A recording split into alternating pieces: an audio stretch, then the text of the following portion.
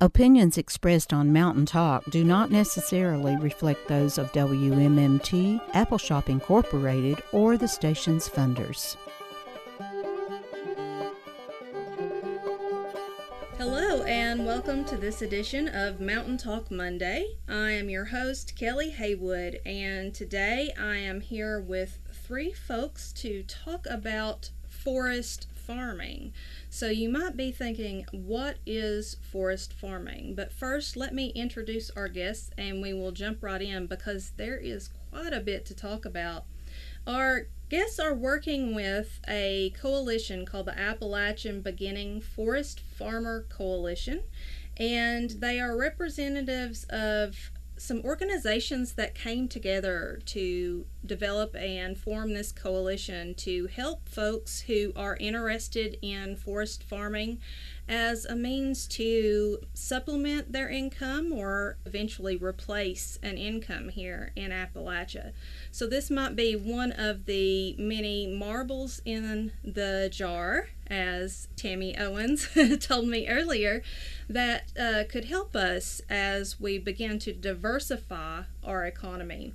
So speaking of Tammy, we have as guest Tammy Owens, who is a forest farmer and a community member. She's also a clinical and medicinal herbalist, and she's here to talk with us about her experience. Welcome, Tammy. Well, thank you very much. And I have with me today also Emily Lockneat, who is the Agroforestry Program Manager for Appalachian Sustainable Development.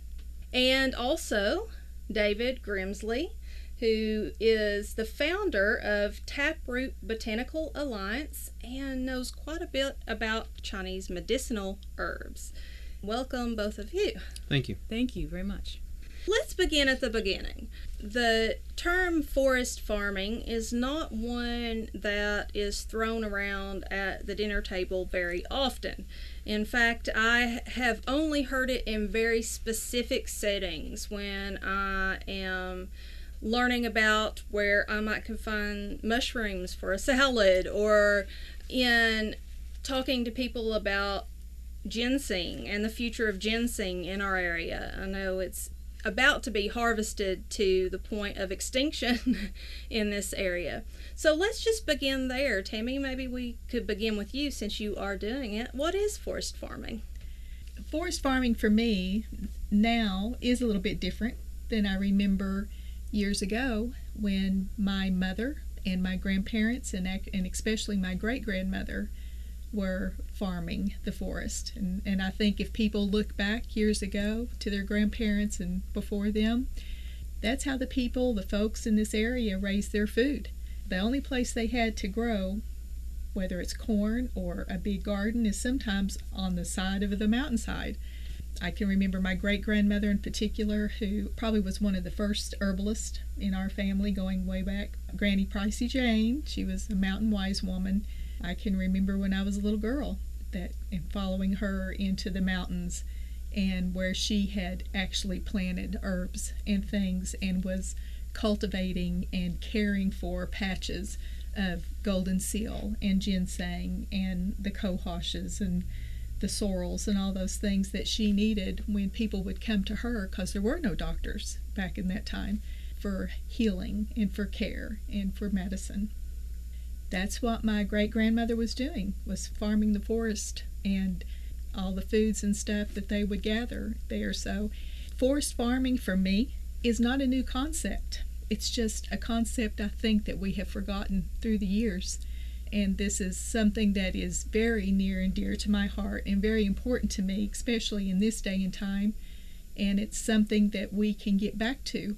So yes, I am in the process of a more intentional forest farming, and that's something I want to help the people in my area to get to know again and to become familiar with. So that's why I'm here today, is to share that. Let's think just a second, because I'm 38 years old, and all the farming that I have known other than the family garden in the backyard has been if you go to Indiana and you see these huge patches of one crop. So I think a lot of people my age and younger, when they think of farming, that's what they think of. If you think about forest farming, that is, I believe, a completely new concept for a lot of people, because when I look back at my great-great-grandmother's garden, there was a lot of logging going on in the region at the time. So our hillsides were almost bare with being logged, and they would cut steps or cow paths, and then you would plant the corn or whatever you had on those stepped out areas. So you're not talking about a forest without trees when you're talking about forest farming, right? That's right. And forest farming is intentionally managing crops that grow under a forest canopy. So it's more than just foraging for fruits and herbs, but it's really looking at how to maintain those populations over time. And so being a little bit more deliberate about how you grow the herbs and what that patch is going to look like 50 years from now. Are we talking mostly medicinal, or is this a way to also provide food for the table? Most of the herbs that we have as part of our program right now are medicinal. I can name a few if you'd like of the Western herbs that we might be familiar with. There's ginseng that we've been talking about, but there's golden seal and black cohosh, blue cohosh, false unicorn, Solomon seal, stone root, bloodroot.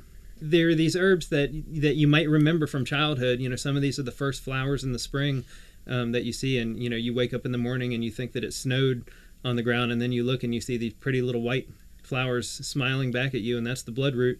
All of these are medicinal herbs, and they're not all necessarily used for human consumption. Bloodroot, for instance, can be used in cattle feed as a great supplement for the antibiotics that they put in cow feed, and also is a appetite enhancer. It's a good thing for the feedlots, if you choose to farm that way, to add bloodroot to your mix. A lot of the others are used by clinical herbalists in the area and all throughout the country, if not the world. We all know, because it's so popular, that ginseng is, wild ginseng is going for $900 to $1,000 a pound right now, fresh. And it's hard to compete with that. But honestly, it's not even the most important herb. It's not going to save your life. It might give you a little energy here or there, like a caffeine boost. What we're really talking about here are creating medicinal patches that might come in handy one day for your family and your community. When you're talking about growing these herbs, you're not necessarily talking about you becoming an herb doctor, but more selling these herbs to herb doctors or to companies that put them in capsules. Is that what we're talking about here?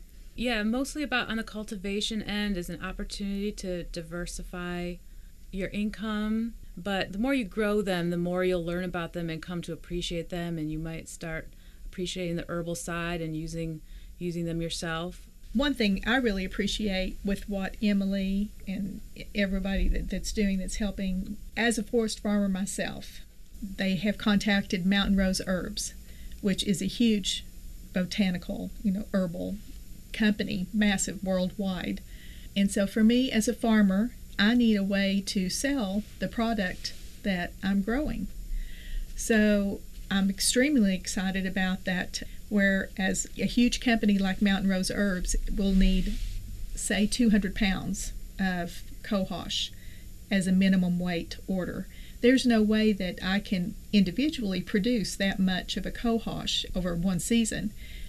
But if there's a coalition of us, a group of forest farmers, which this is one of the main reasons we're here, is to find those people, then this person grows 10, this 10, 20 here and there. We can come up with those 20 pounds of cohosh that Mountain Rose Herbs needs for us to be able to sell to them.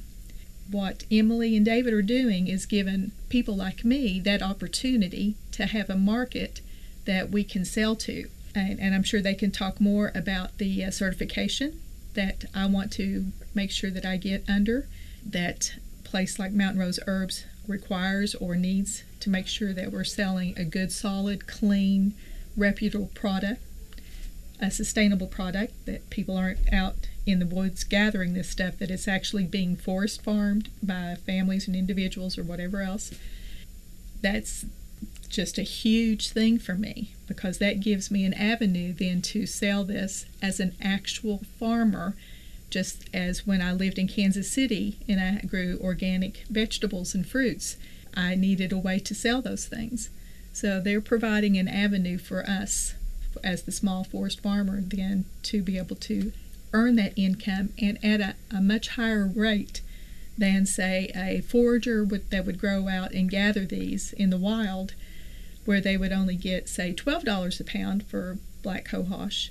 Well, possibly we could double that selling to Mountain Rose Herbs, and as long as we have the certification and we're working as a coalition and as a unit.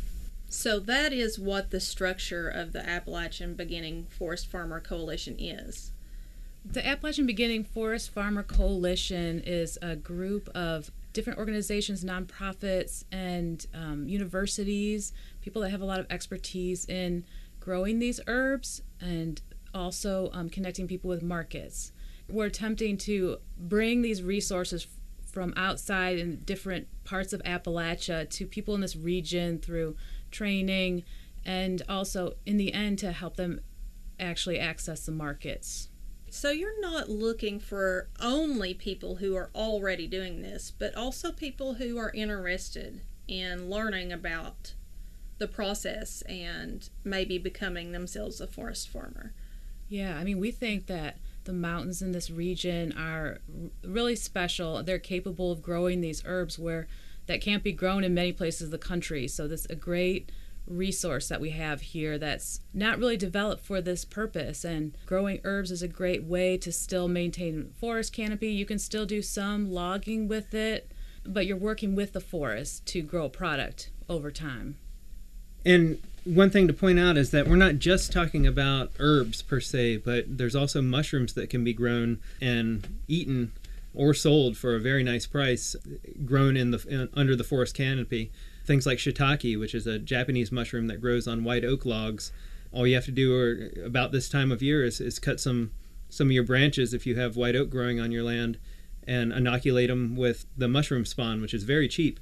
In about 6 months to a year, you'll get a flush that you'll be able to get about $16 to $18 a pound for shiitakes. There's other mushrooms that you can wild harvest sustainably, such as reishi, which grows on the dying hemlock trees around here. That's a very great source of income. And you won't be over harvesting them even if you take them all, because the fungus is actually in the tree. The fruit is just the only thing that you can visibly see and harvest. One of the main things that I've seen really taking off around here is learning to grow shiitake mushrooms. I know a lot of the extension offices in the counties have had workshops to teach people how to grow shiitake mushrooms and also how to forage mushrooms. So that's something I think that has been on people's radar. And being someone who has used herbs quite a bit myself and bought bulk herbs, I'm really familiar with Mountain Rose Herbs. If you can buy from them, you're getting a quality product that lasts a long time. So I'm really familiar with their standards just from also being able to handle their product and seeing the difference between that and something that I can just go to any store and buy. Another thing that I really, really liked, and I can just imagine seeing this on the label, is they have on the label where that herb was grown. And I can just think of seeing the names of our towns on those labels. We know that there's a market for mushrooms. What is the herb market? Who's using herbs?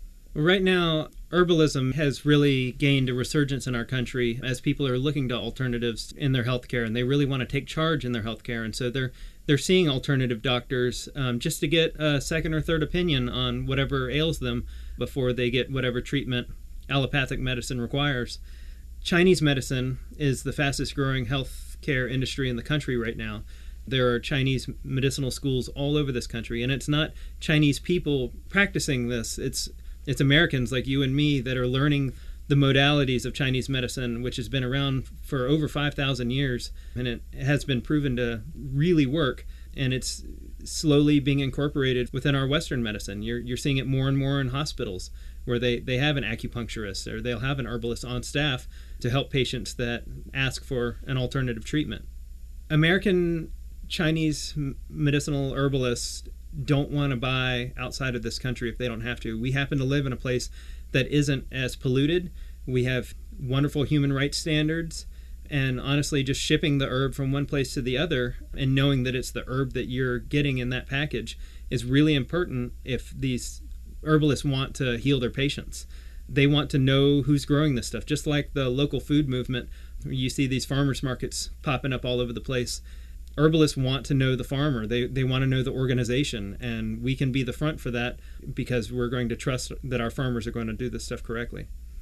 When you're talking about Chinese herbs, these are plants native to China.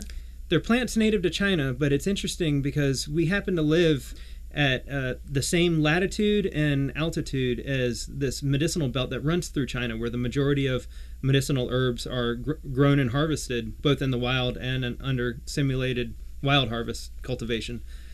We have a lot of analog species that are native within the Appalachia that relate to the Chinese herb specimens. It's wonderful because they grow so well here. And I'm not talking about introducing kudzu or anything that's going to take over. Yeah. Though kudzu is a great medicinal herb. I'll put a plug in for kudzu. But we've been experimenting for the last 5 years in Virginia growing Chinese medicinal herbs to see if they have any invasive properties. And we haven't found any that do, as they don't in China either. But they grow very well here. And Chinese practitioners really like the quality that they're seeing from the stuff that's been harvested. So are these herbs that without any special training you should be using yourself? No. No. I think that's sort of fallacy or some trouble where we're headed. I've seen sometimes like on Facebook or on forums, you'll see people throwing out, they'll want a natural remedy for something. And then you've got all these people saying, well, I heard this and I heard that, and I just cringe because there's so much misinformation out there. And what people don't realize is that the original doctors were herbalists, and there were very few of them. Were in apothecaries, and people would come, these were people that knew what the herbs did and the medicinal constituent that you pull out of that plant. It's the same medicine that you get in pharmaceutical medicine. Although that's synthesized a lot of times, but this is where the original medicine came from. And the average layperson doesn't understand what that medicinal constituent in a Chinese herb actually does when you ingest it in your body. So you have to have some actual training, a lot of training and understanding when you're dealing with the level of like the Chinese herbs and some of the Ayurvedic medicines and things on exactly what that's going to do with the human body and exactly what that medicinal constituent is for. The best medicine you can take is the medicine you make. So there's a lot of backyard herbalists. There's herbs out there that are completely safe and that I feel like everybody should be growing in their garden, whether it's calendula and chickweed for healing salves, chamomile for a calming tea, lemon balm. There's a bunch of things out there that are very safe and everybody should have in their backyard and learn how to use them. But when you get into actual illnesses and diseases and you are more interested in a natural type healing, that's when you actually need to go see a naturopath or an herbalist. Being an herbalist myself, I know what they're kind of interested in, but then understanding what the people, herbalists and natural doctors here in the U.S. want, then as a farmer, then we need to concentrate on those things and be able to grow them for that market, as well as for just the regular person in a household that may want some things that they want to keep in their tinctures or essential oils or whatever else. One comment I wanted to make too is that it's hard for people to see this in a way, but it's very easy for us to imagine in the Midwest you can grow soybeans and thousands of acres of corn, and it's very easy to see that is what grows in the Midwest. We can't grow that here in Appalachia. But what we can grow, the medicinals and a lot of edibles, where the Midwest can't. I would like to see us taking more advantage of those things. You look at a mountainside and what we can farm underneath the trees. and then learn how to manage that wood lot. Things like maple trees. You're talking about maple syrup. We've got that here. There's so many things, a bounty of different foods and edibles, as well as herbs, that we can grow here that will grow nowhere else in the United States. I think that's a really good point, because a lot of times, especially when we're talking about ways to diversify our economy so that we're not dependent upon one extractive industry or one manufacturer to employ the entire community, that's all economic diversification means, is that we have a choice of career paths or jobs, something to choose from. When we mention that agriculture is one option, a lot of the feedback that I get is, we don't have the land for that. What is that going to look like? And then if you say small scale farming, they're like, well, then who can afford to buy our product? Nobody's going to spend $6 for a gallon of organic milk, or my organic tomatoes. When we're looking at folks who are budgeting, are really concerned about replacing an entire income, I like that you bring up what we can grow here, that there are options even within saying agriculture as to what that looks like for us. Another nice plus about this project is that we don't expect people to just drop everything and become career farmers and career forest farmers. This is more something that they can put into the ground in their woods and, mark it and walk away from it and let it grow and let it do what it's supposed to do on its own in a wild simulated environment. These aren't tomatoes that need to be babied and taken care of and pruned occasionally. These are plants that sort of want to struggle and that really brings out their medicinal qualities. This is something that people can have in their back pocket on their land, and it gives value to their timbered piece of property that they might not realize they actually have. So are you saying that it's easier to be a forest farmer than it is to be a field farmer? That's a complicated answer, because on the one hand, yes, it's not difficult to get into, it's not a huge investment, but you do have to work to know where you're going. If you're going to make money doing this, you have to know what your markets are, and you have to be willing to look into how you're going to process the herbs afterwards. And that's something that we're trying to assist people with. Is there's a lot of knowledge out there. There's people that have been digging ginseng for many years, who've been planting it for many years, but we want to help raise prices for some of these other herbs.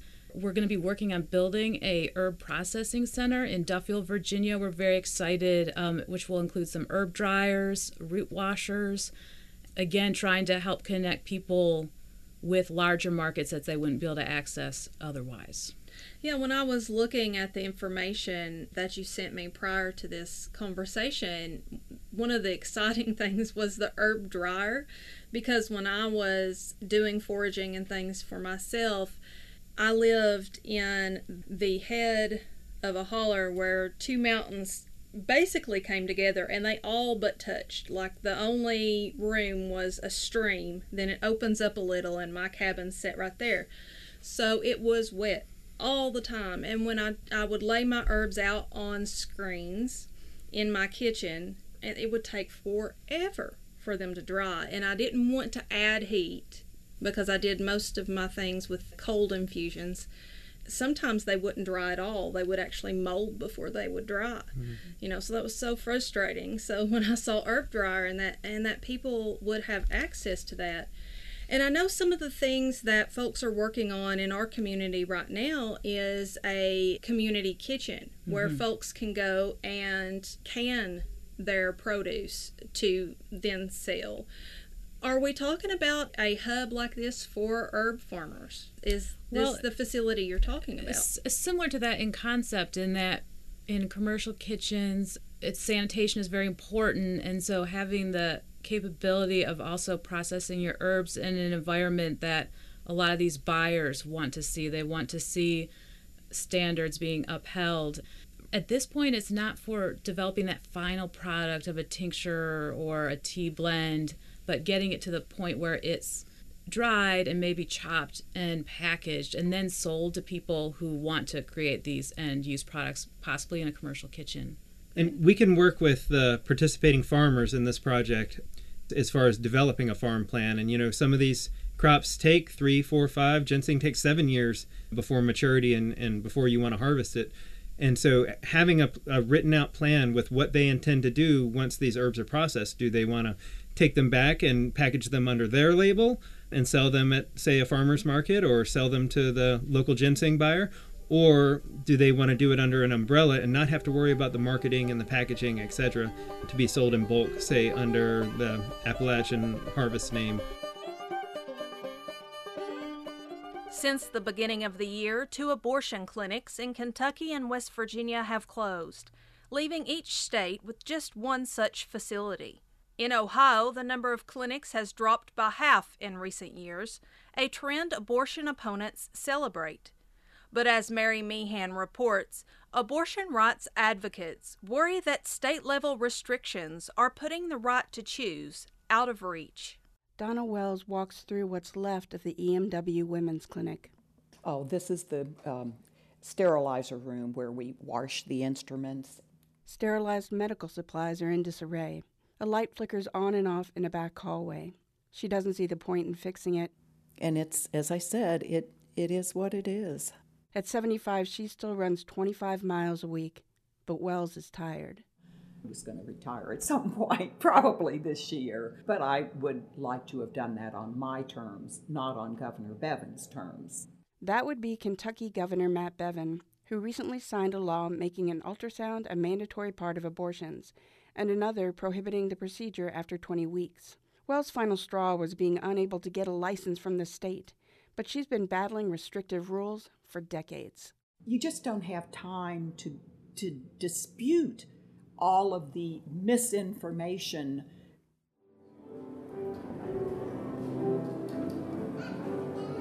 In Lexington, Pastor Jared Henry and his 200-member congregation at the Lafayette Church of the Nazarene applaud Bevin's moves. The churchyard, less than 2 miles from the clinic, is filled with white crosses representing babies not born. He often joined the weekly protest at the clinic. All that they did was kill babies there every Thursday and Friday. And so I think that our city, our state, our world is better off with, even if it's one less, praise be to God. The Supreme Court decided Roe v. Wade in 1973, and Wells began providing services the following year. She started the Lexington Clinic in 1989. At that time, she says, abortion was a widely available medical option. That's all changed. Slowly, doctors stopped doing abortions. Then, she says, there weren't enough doctors to train the next generation. What I believe we see happening is Roe v. Wade, it doesn't matter if they overturn it or not. If they have enough restrictions on abortions, what's a right if you can't access it? Shortly after Wells announced she was closing, the Kanawha Surgical Center in Charleston, West Virginia also closed. That left Sharon Lewis at the Women's Health Services, also in Charleston, leading the last clinic in her state. What it could do is send us back to the days when women died because they had unintended pregnancies. Earlier this year, the Center for Disease Control and Prevention issued a report showing pregnancy-related deaths in the United States doubled between 1987 and 2013. Dr. Caitlin Gertz is Vice President for Research at IBIS Reproductive Health.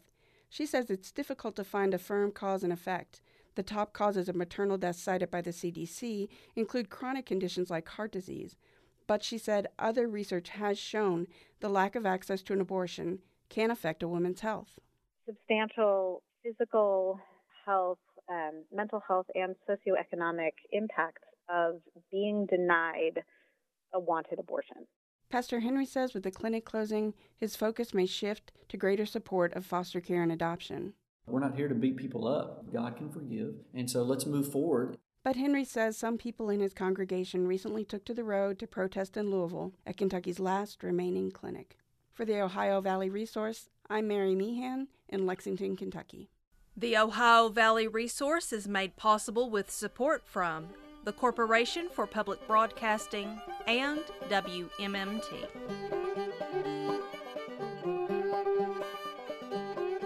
You're listening to Mountain Talk Monday, and I'm your host, Kelly Haywood, and I'm here today talking with Tammy Owens, who is a forest farmer and a herbalist, clinical medicinal herbalist.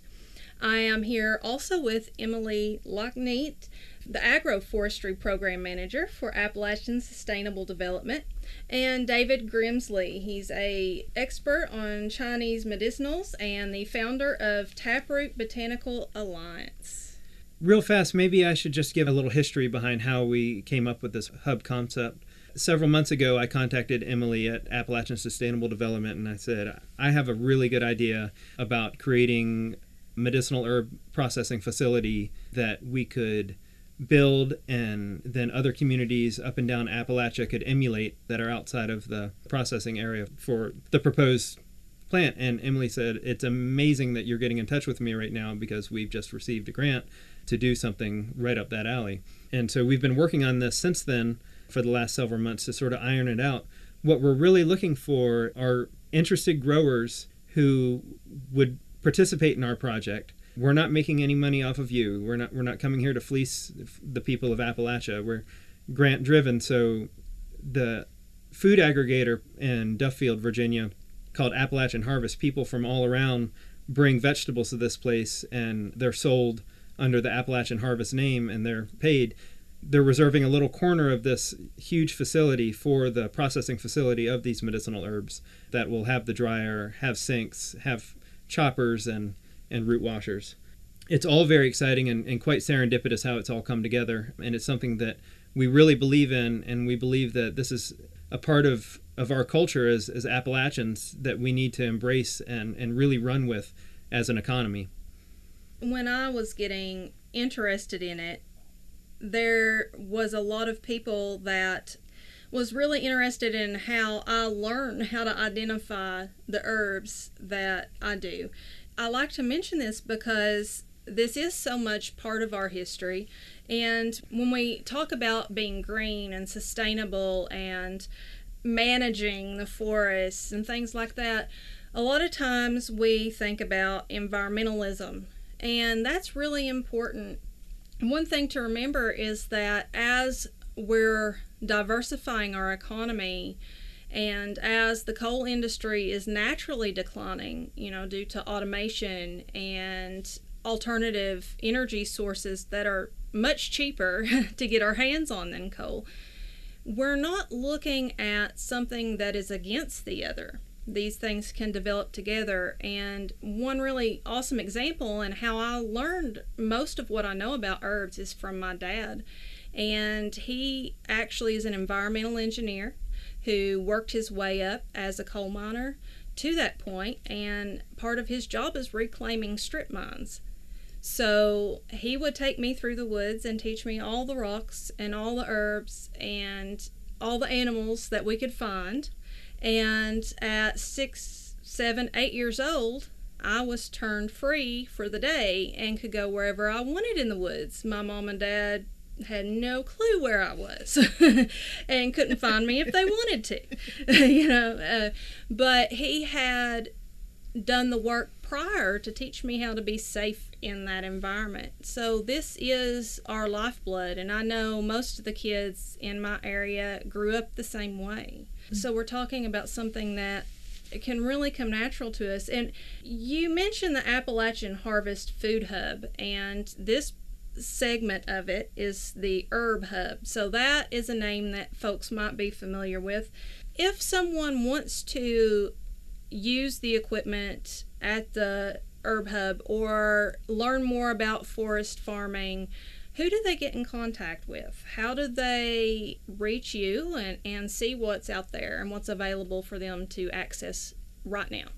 Well, I would say two things. They can get in contact with me at Appalachian Sustainable Development, and our phone number is 276-623-1121. And I would also suggest that people check out the Appalachian Beginning Forest Farmers Coalition website. That's appalachianforestfarmers.org. And you can register there, and you'll get on the mailing list for all the events coming up. There's a lot of really great training sessions you can attend and demonstrations. and great YouTube series about how to plant and process, and forums. And so we're trying to help build up the network. There's people all throughout the region that have knowledge about these plants, and we're trying to connect them. Part of this project is really organizing the farmers into communities. You know your neighbor, and if several of you within the same community are growing herbs with this project, or just growing herbs in general, your knowledge base is going to come from having conversations with those people and walking the woods with your community members, with your friends, and showing your stands of whatever it is. There's a big issue with the overharvesting and poaching of ginseng, and a lot of people who have ginseng stands on their land really keep it under wraps, and for good reason. But knowing your neighbors and telling your neighbors that you do have stands of ginseng might actually help protect your crop as opposed to hurting it. You get to know these people, and they become your confidants, and they will tell you when somebody strange is walking your land. I've just heard heartbreaking stories, as I'm sure everyone has, of retirement plans of ginseng that have gone 2 weeks before harvest. People know what's growing around them that are in the ginseng trade, and it's something that that needs to be dealt with as this project grows. None of these other herbs have the value that ginseng does, but again, ginseng's not the most important herb. Part of my motivation for doing this is creating community medicine chests for areas in Appalachian, so that, as these herbs are grown and processed, you're going to know more about these plants. You're going to know the medicine of them, and I'm not saying become an herbalist or anything like that, but these herbs are going to become a part of your family after a while. Some of them take 3, 4, 5, 7 years to grow. You're going to know these plants well and their life cycles, and you're going to know when they go to seed so that you can collect that seed and plant more. You're going to see the beneficial insects that are pollinating them throughout the summertime. Insects that you have never seen before are going to come around on your land and pollinate those herbs. So this is a really exciting, eye-opening project. And again, this is a take your kid to work kind of project. This is something you should do with your children, because this is our culture. This is something that we need to embrace. Absolutely. And another example, and maybe we can talk a little bit more about market with this example, is when I was pregnant with my third child, I had an old injury that I needed healed. And I was working with a midwife at the time who also knew herbs, and she recommended I take Solomon Seal. And we could not find it. She didn't have any. She went to her regular source. They were all out. They couldn't source it from their source. It took her literally a couple of months to find me one bottle of Solomon Seal tincture. That's how in demand, I guess, it was, and out of stock, and we had to wait for it. So let's talk market. What are we looking at? What kind of market is it? Is it a very demanding market, or? Personally, I feel it is, and I feel like it's growing, because I know in the past, just the few medicinal herbs and things that I have grown, and if I don't use them all, then I've got people waiting in the wings saying, if you're not going to use it, can I buy it from you? And like what you just said with the Solomon Seal, with Mountain Rose Herbs, I know there's been times when I've needed to order things from them that I may not be growing or can't wildcraft, and they're out of stock. If you go on the more reliable places to buy your herbs and things, you'll see out of stock, out of stock, out of stock. So it's not just the herbalist, it's just regular people out there that, like yourself, that are learning things that will help. And so yes, it's a huge market, and I feel that the more we make things available to people out there, and this is not just a U.S. thing. We're talking about Central Appalachia is a unique growing environment for these herbs. And like David mentioned, where we live is similar to the area in China that grows the Chinese herbs. A lot of times things that come out of China are contaminated. Sometimes I heard you mention, David, that sometimes it's even sheetrock dust that are added into that. So you don't know what you're getting. It's not just a market here in the United States that we would be taking care of. We're talking about worldwide, that the growers here would be supplying for a worldwide demand. it's no different. The herb hubs are going to be no different in my mind, and correct me if I'm wrong on this because I get so excited about this I can't see straight.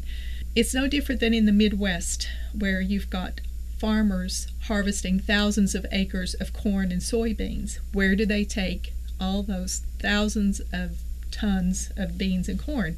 They take it to the co-op where they unload it into silos or they load it into trains or semi-trucks to take it then on out to the market. So finally, I see herbalists and forest farmers having a co-op, having the herb hubs that they can take their product to, where it's processed and cleaned and packaged and all those. If you want to do that, then it goes on out. The other thing I love about having the herb hubs and the dryers and things like you had mentioned, Kelly, we live in a very humid environment. So for my own use, for the herbs that I would like to keep, if I'm growing in bulk, then I know that I'm going to have a good product then that I can create my salves and tinctures and teas and things with. So I can take them to the dryers and the herb hubs and get them processed and then bring them back, if I want to use those for my own use or whatever else. And I would say, though, in addition to that large market, that building up again the local supply of these products and making them available to practitioners, once they're out there and people know that it's a quality product that's been dried in a consistent way, we really believe that people will pay a premium for those herbs. And so that's what we're trying to build up as well. A lot of these herbs, I feel like the prices that are out there right now don't reflect the value of these plants.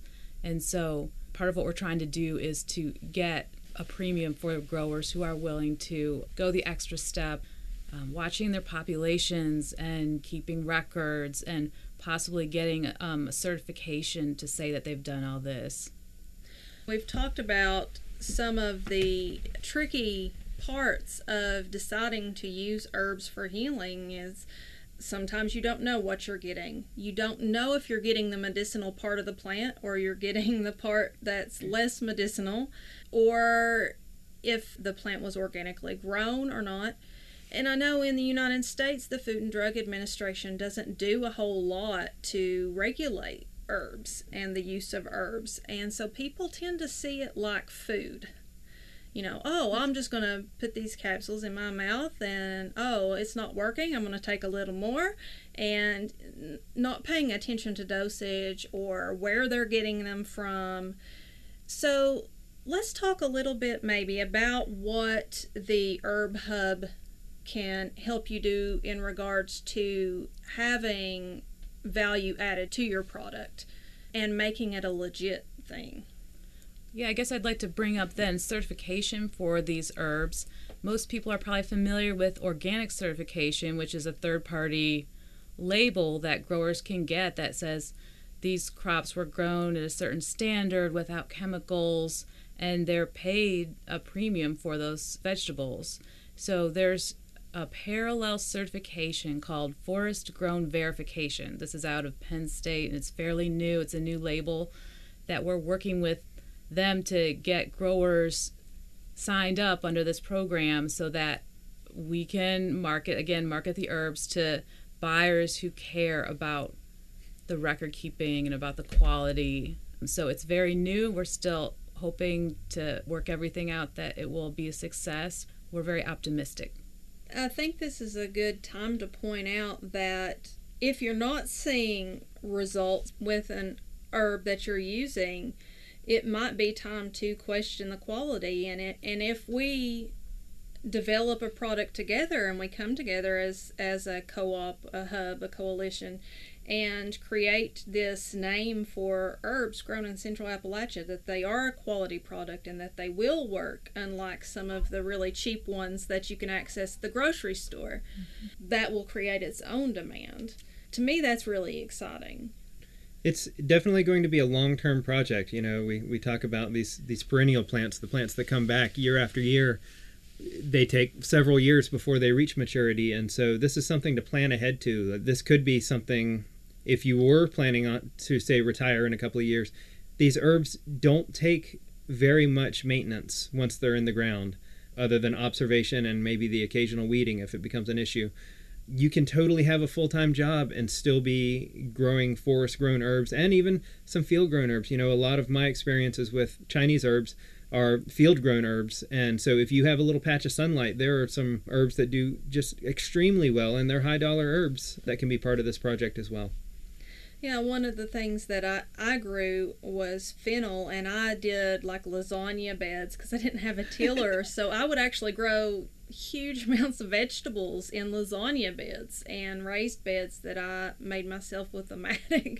But the fennel grew so huge and got down in so deep. When a friend asked for a plant, I couldn't get it out myself. He had to come and help me because it had gotten in so deep, and it was just amazing, and it smelled so wonderful. So these are accessible plants. It didn't take a lot for me to get so many of these herbs started that I've grown. You spoke earlier, Kelly, about your father and the strip mine land, and then David mentioning about the actual field-grown herbs, some of the Chinese or some of the herbs that need to be grown in a more sunny location. This is another thing I'm very passionate about, is part of the land that I own is strip mine land. And even though that's supposedly reclaimed, there is zero topsoil on that strip mine land. So I've been working with some folks at Appalachian Voices, and specifically Adam Wells, and he is really big into solar systems.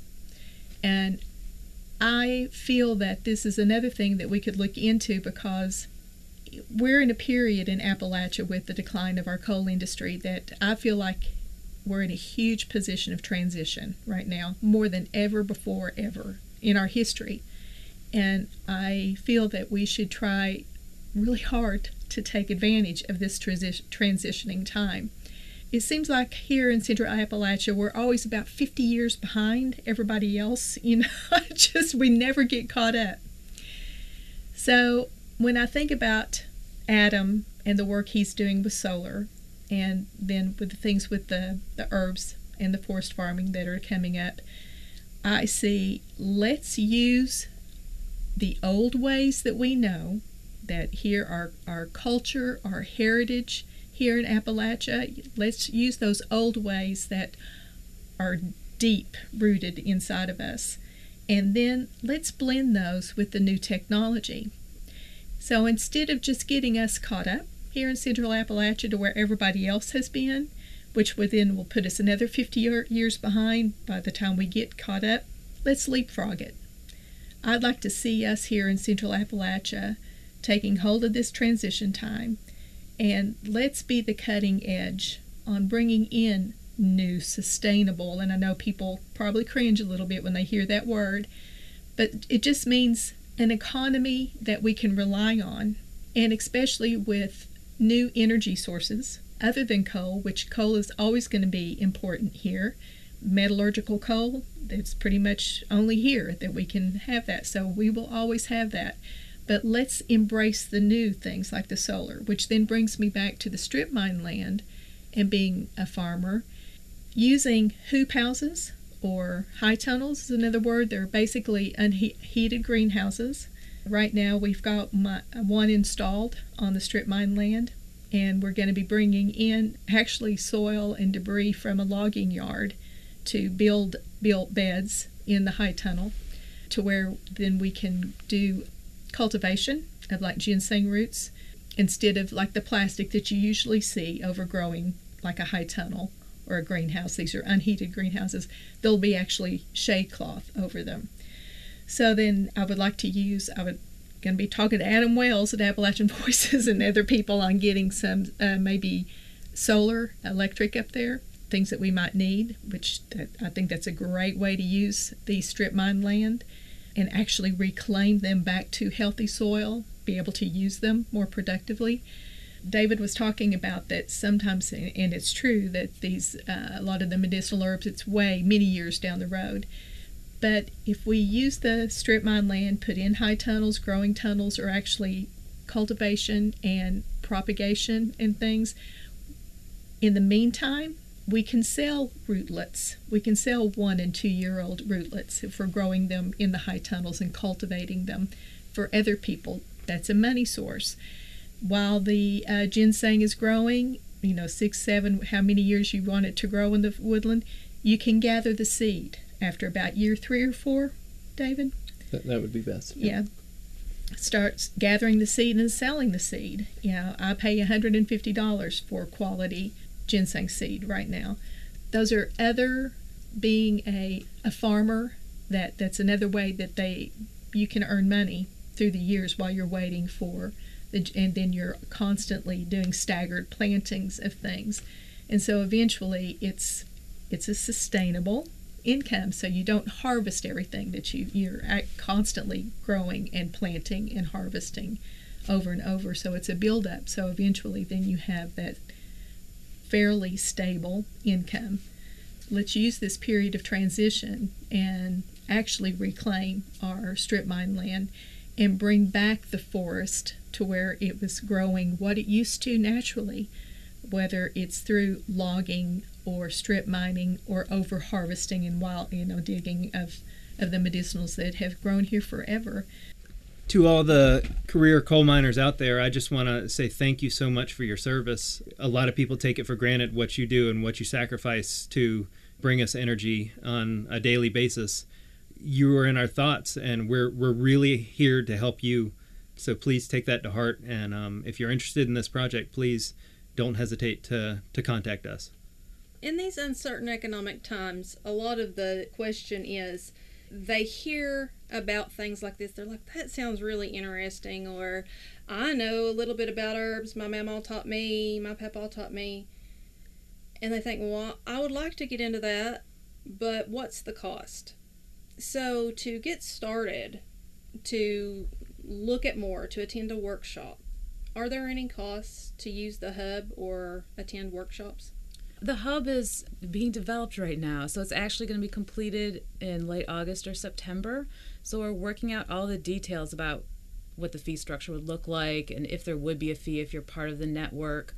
There's fees associated with getting this forest grown verification, similar to organic, but we do have cost share right now to help people get started because it's a trial period.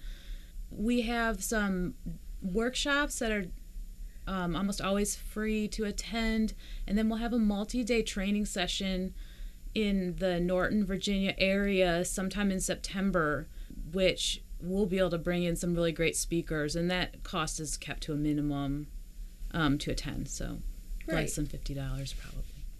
And one thing I noticed, our listening area covers quite a range. So you can hear us in Virginia, Kentucky, West Virginia, and some parts of Tennessee, and anywhere in the world via the internet. So when I looked at the Appalachian Sustainable Development page, I noticed that it said, northeastern Tennessee and southwestern Virginia. So if we're here in eastern Kentucky and we want to do this, can we drive to Duffield? We go to Norton and places like that all the time. So. Well, we're excited to be here across the state line because you're actually not that far from Duffield. So definitely, officially we work in those areas, but we're working more and more across the state line. And this particular Food Hub project in Appalachian Harvest is about developing food corridors. So trying to connect people in West Virginia and allowing them to transport their produce down to the Duffield hub to access these markets. So how can we all work together efficiently to get what we're growing out there?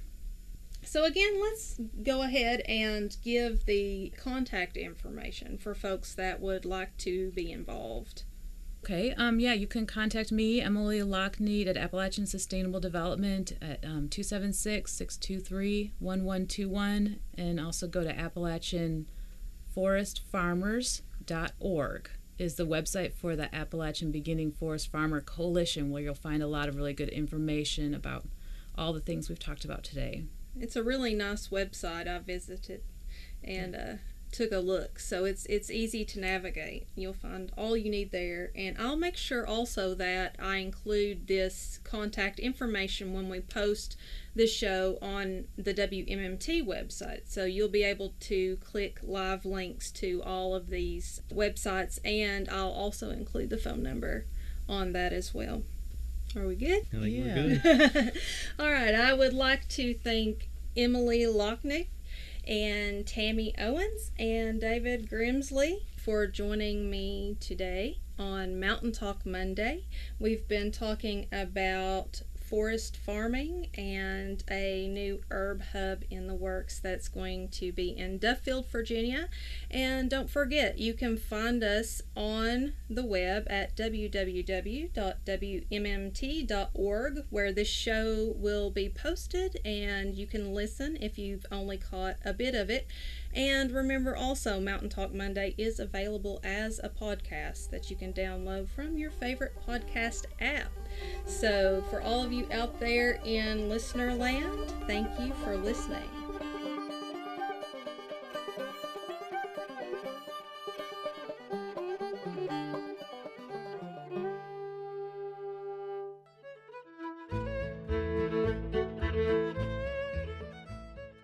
This year's Growing Appalachia Conference will be held from 9 a.m. to 3 p.m. on Saturday, February 25th at the Hindman Settlement School's Maystone Building. People attending can gain some practical skills and knowledge so that they can find ways to stay and thrive in the mountains by making their own jobs or saving money through small-scale farming, energy efficiency, and renewables. For more information, kftc.org/growing or Jesse Skaggs, 606-263-4982.